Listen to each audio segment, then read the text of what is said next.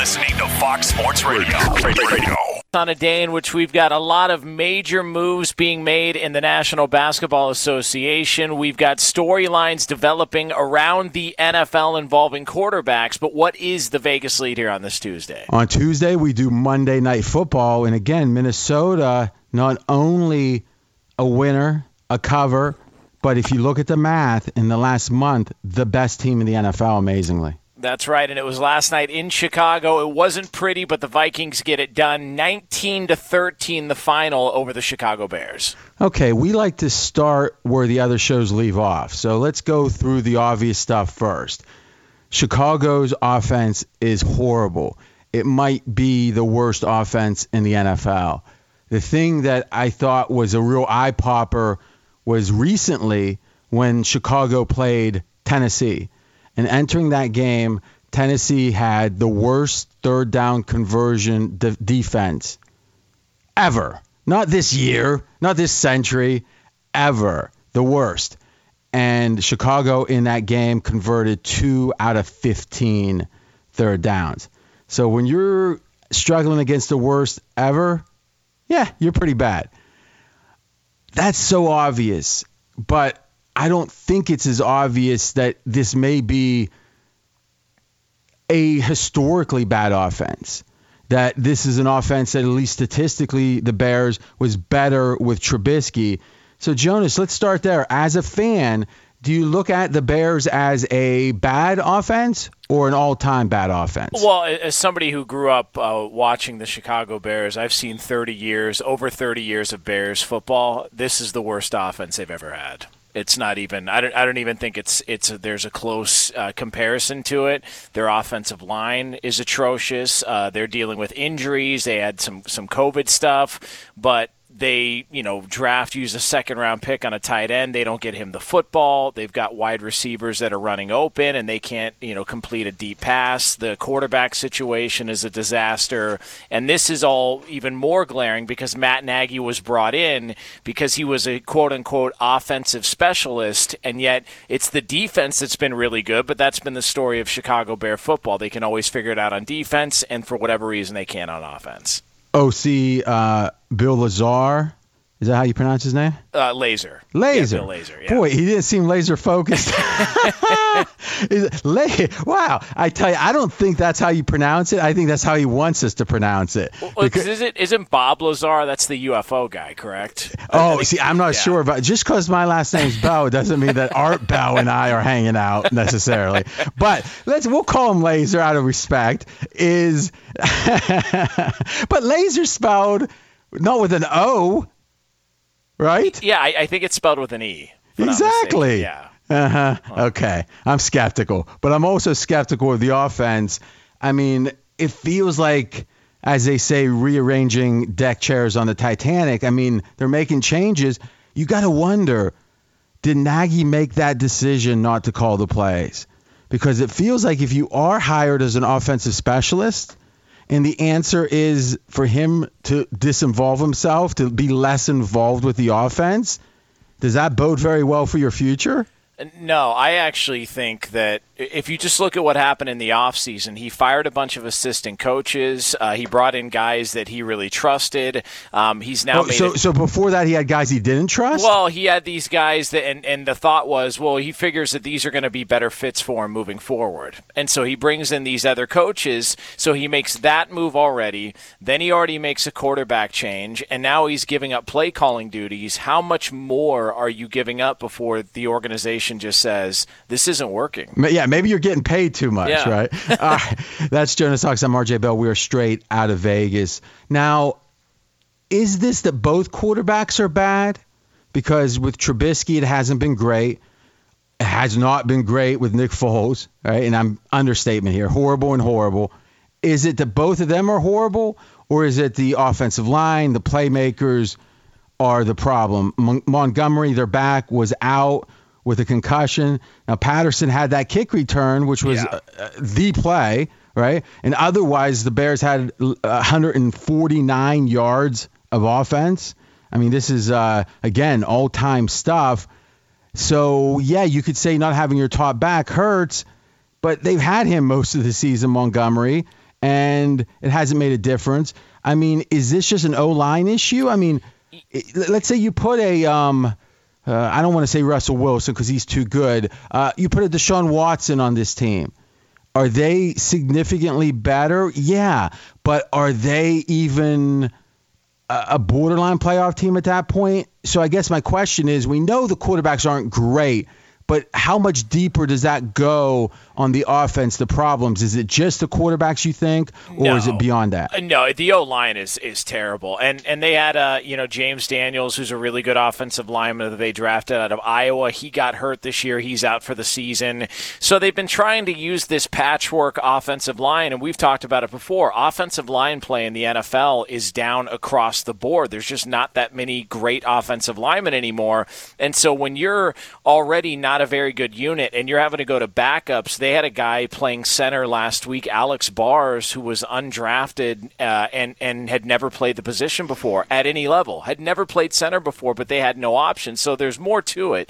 But the other part of this that doesn't make a lot of sense is if you have a bad offensive line, the one thing that you should be able to have is a quarterback who's got mobility, not somebody who stands back there. Mm-hmm. You're saying if you're limited on the O-line, mobility is even more important because you're running for your life. 100%. You got to be able to get outside of the pocket and try and scramble and make some plays. Foles can't do it, and that was the one thing that Mitch Trubisky could. So it just all of this, it's a perfect storm of problems for him, but they are really, really bad. Like I said, I think that's the worst they've ever had. Yeah, so Foles got actually carted off the field late in the game.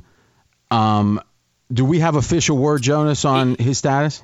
Matt Nagy, the coach for the Bears, had a press conference earlier today. He said it looks like it's not as bad as they initially thought, that there's no break or anything like that.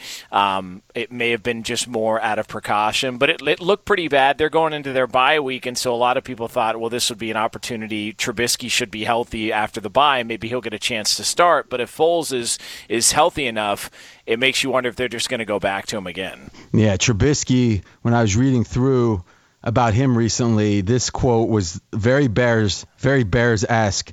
Trubisky's out since hurting his throwing shoulder on his first play as a Wildcat quarterback 2 weeks ago. Yeah, it just his first play.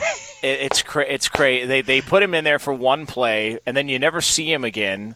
And then you find out afterwards, oh, yeah, he suffered an injury. That's why you didn't see him. And so he had to fly out to L.A. to get looked at by a specialist. It ended up not being as bad as they thought it was. But still, to miss time and to have it happen the way that it did, it's just embarrassing. Be sure to catch live editions of Straight Outta Vegas weekdays at 6 p.m. Eastern, 3 p.m. Pacific on Fox Sports Radio and the iHeartRadio app. So, RJ, we've been talking about Monday Night Football between the Vikings and the Bears. Minnesota gets the win. They're third in a row, and they are clearly, as of right now, one of the hottest teams in the NFL over the past few weeks. Yeah, no doubt. And the catch-22 in NFL handicapping, and it's not a challenge in baseball, for example, with 162 games. It's not as much of a challenge in NBA with 82 games typically. What you have is 16 games.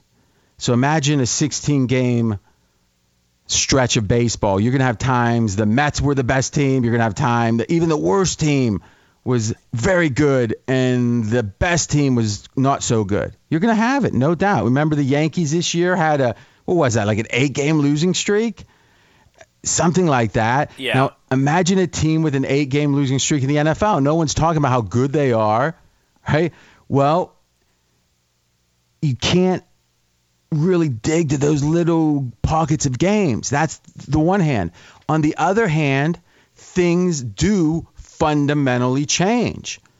We talked about Atlanta. They changed their coach.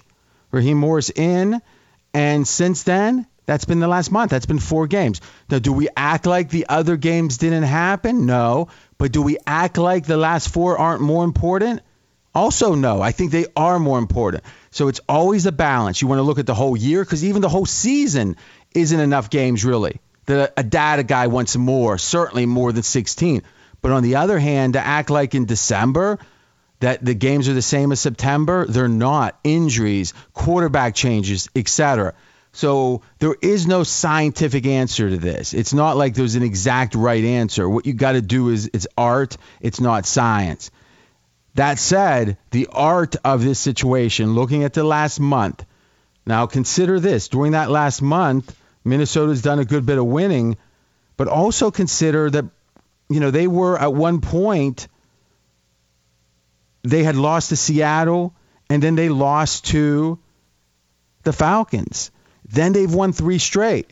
So you might say, okay, a 3-game streak's not so good, but then you think about it, and it's good, but not great. But then you think, man, the Falcons are playing pretty well, all right, and congrats, they won that game. But then Minnesota had Seattle pretty much beat in Seattle. So a lot of ways beyond the record to assess and address these NFL teams. But if you look at expected points added, so not to get all mathematical, but it's a stat that literally they look at on a per play basis. And what we do is remove the garbage time. Anytime that a team has better than 90% chance to win or less than a 10% chance, in those extremes, we throw it out because it's comebacks. It's not typical gameplay. But once you remove that and you rank these teams in the last month, the best team in the NFL, the Minnesota Vikings. And it's not even all that close, to be honest with you. This is a team that has done outstanding in the last month. And we saw it, quite frankly, Minnesota, and Jonas knows this being such an expert with the Bears, and he really was shining in the first segment, is Minnesota's had a horrible run against the Bears in Chicago. Kirk Cousins, as everyone heard, 0 for 9 straight up and against the spread entering the game on Monday Night Football. But somehow this team is playing so well, they overcame that. Jonas, if you hadn't heard the math on it, and if I would have said, where do you rank Minnesota in the last month, what's your eye test say? My eye test would be they're obviously vastly improved. They've been one of the better teams, but that still is a little bit surprising that they're the best team. And then to your point, you talk about the close loss they had to Seattle, a game they probably should have won. You can also go to the game against the Tennessee Titans. It looked like they had that game in the bag, and it was Steven Gostkowski making a kick at the end and Tennessee getting the win. So this really is a 4-5 football team who probably should be 6-3 if we're really being fair about what we're watching. So maybe the ranking that you guys discovered there and have figured out makes a lot more sense if you just look overall their season in totality. The next question is, and that's Jonas Sonks, we're straight out of Vegas. The next question is, what has changed? Is this just randomness? Well, no. Remember, Minnesota lost. It was an exodus in a way of defensive backs and some key guys. And then they drafted a guy in the first round as a cornerback and a guy in the third round as a cornerback. And they had some veterans. And you know what? They've been injured with their cornerbacks, unlike any team, quite frankly, in the NFL. And somehow still, and remember, there was that second game against the Packers when they were banged up, Minnesota, like crazy with the DBs, and still handled Aaron Rodgers. So I tell you, I've said it, this is mathematically the case, is Zimmer, from the day he started coaching, has the best against the spread record of any team in the NFL, of any coach in the NFL, and Belichick is second. So whenever there's a list that Belichick is second and you're first, that's a mighty good list to be on. And I would make the case what we're seeing out of him coaching this defense is the best coaching job I've seen from him. Imagine this guy was the DC with the Bengals. And, I mean, he got away from there, and he's an all-timer at this point, in my opinion, and at least against the spread. And also, I think Justin Jefferson, a guy that was obviously a young receiver, a rookie, and he's emerged. And he had 135 yards yesterday against the Bears, 8 receptions. And Thielen only had 4, but 2 touchdowns in those games. And we all know Dalvin Cook has been running great. Not so great against his Bears D, 30 carries, 96 yards. Net, though, a victory for Minnesota. They're in the playoff hunt officially. In fact, if you look at their odds, Minnesota's odds right now to make the playoffs better than 1-3, 36% chance. Be sure to catch live editions of Straight Outta Vegas weekdays at 6 p.m. Eastern, 3 p.m. Pacific. One reported deal was the James Harden deal and the offer from the Houston Rockets for a $50 million a year extension. Instead, he turned that down, and the thought out there is that he wants to play for a contender, and he wants to go somewhere like Brooklyn to play for the Nets with Kyrie and Kevin Durant. You know, imagine being in a position, Jonas, that they say, hey, we know we've paid you $300 million so far, about a third of $1 billion, but we want to hit you with another 50 or so in 3 years, not this year, not next year, but as you're getting older and start probably dropping off, we want to make you the first $50 million man. And he's like, thanks for thinking of me. I'll let you know.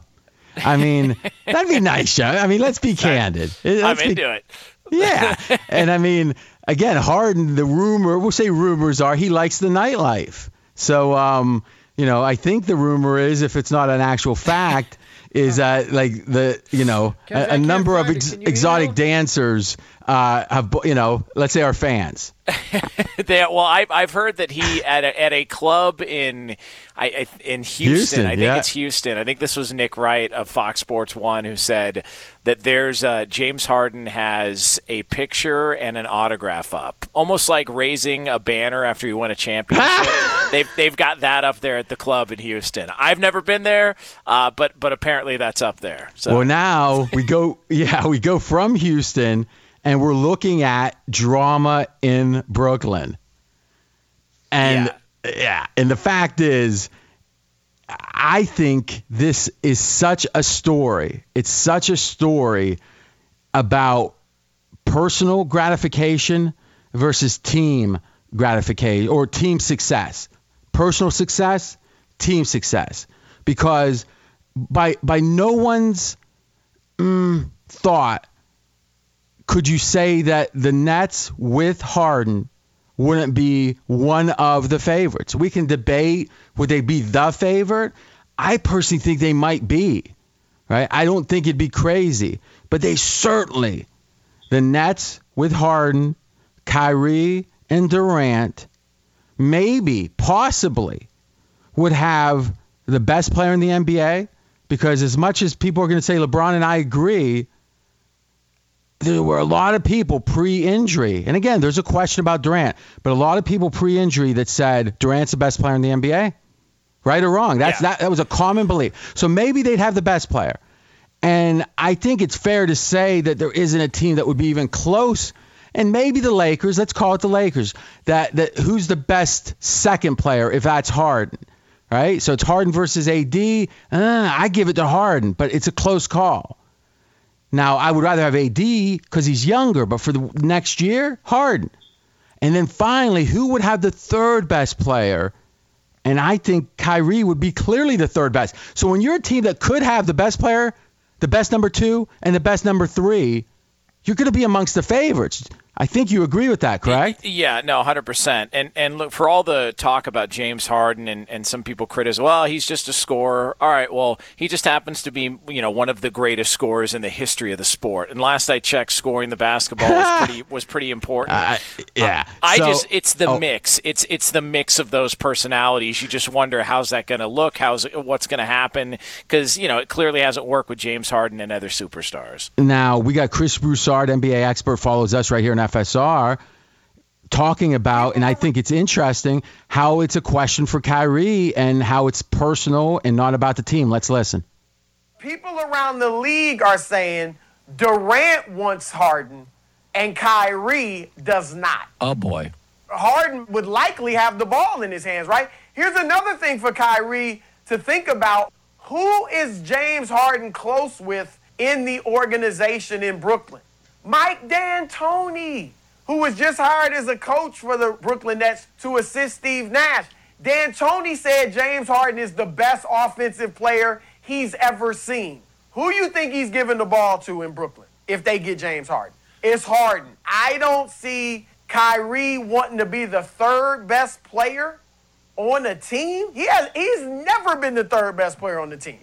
So it's all about Kyrie personally in this case versus the team. Let's quickly listen to Colin Cowherd asking a key question. Let's listen. LeBron created player empowerment. I've always defended players who are mobile. You and I in our careers have been mobile. I think I'd be a hypocrite. But I do wonder, in the last 2 years, if this deal went through, Kevin Durant, Harden, Kyrie choose New York, AD, LeBron, Kawhi, Paul George choose Los Angeles. It feels very coastal. There are not a lot of stars if this goes through in the middle of the country. Is this good for the league? Colin, why didn't you ask that question 5 years ago or 10 years ago? Because when LeBron starts it, we could call it empowerment, we can name it anything we want, but when he starts jumping from team to team based on who's got good players, who he can bring with them, who else, what's the other players going to do other than retaliate and do the same thing? So if you don't like it, then it shouldn't have started. But you know what? It started, and I don't think it's going to stop, Jonas. Fox Sports Radio has the best sports talk lineup in the nation. Catch all of our shows at foxsportsradio.com. And within the iHeartRadio app, search FSR to listen live.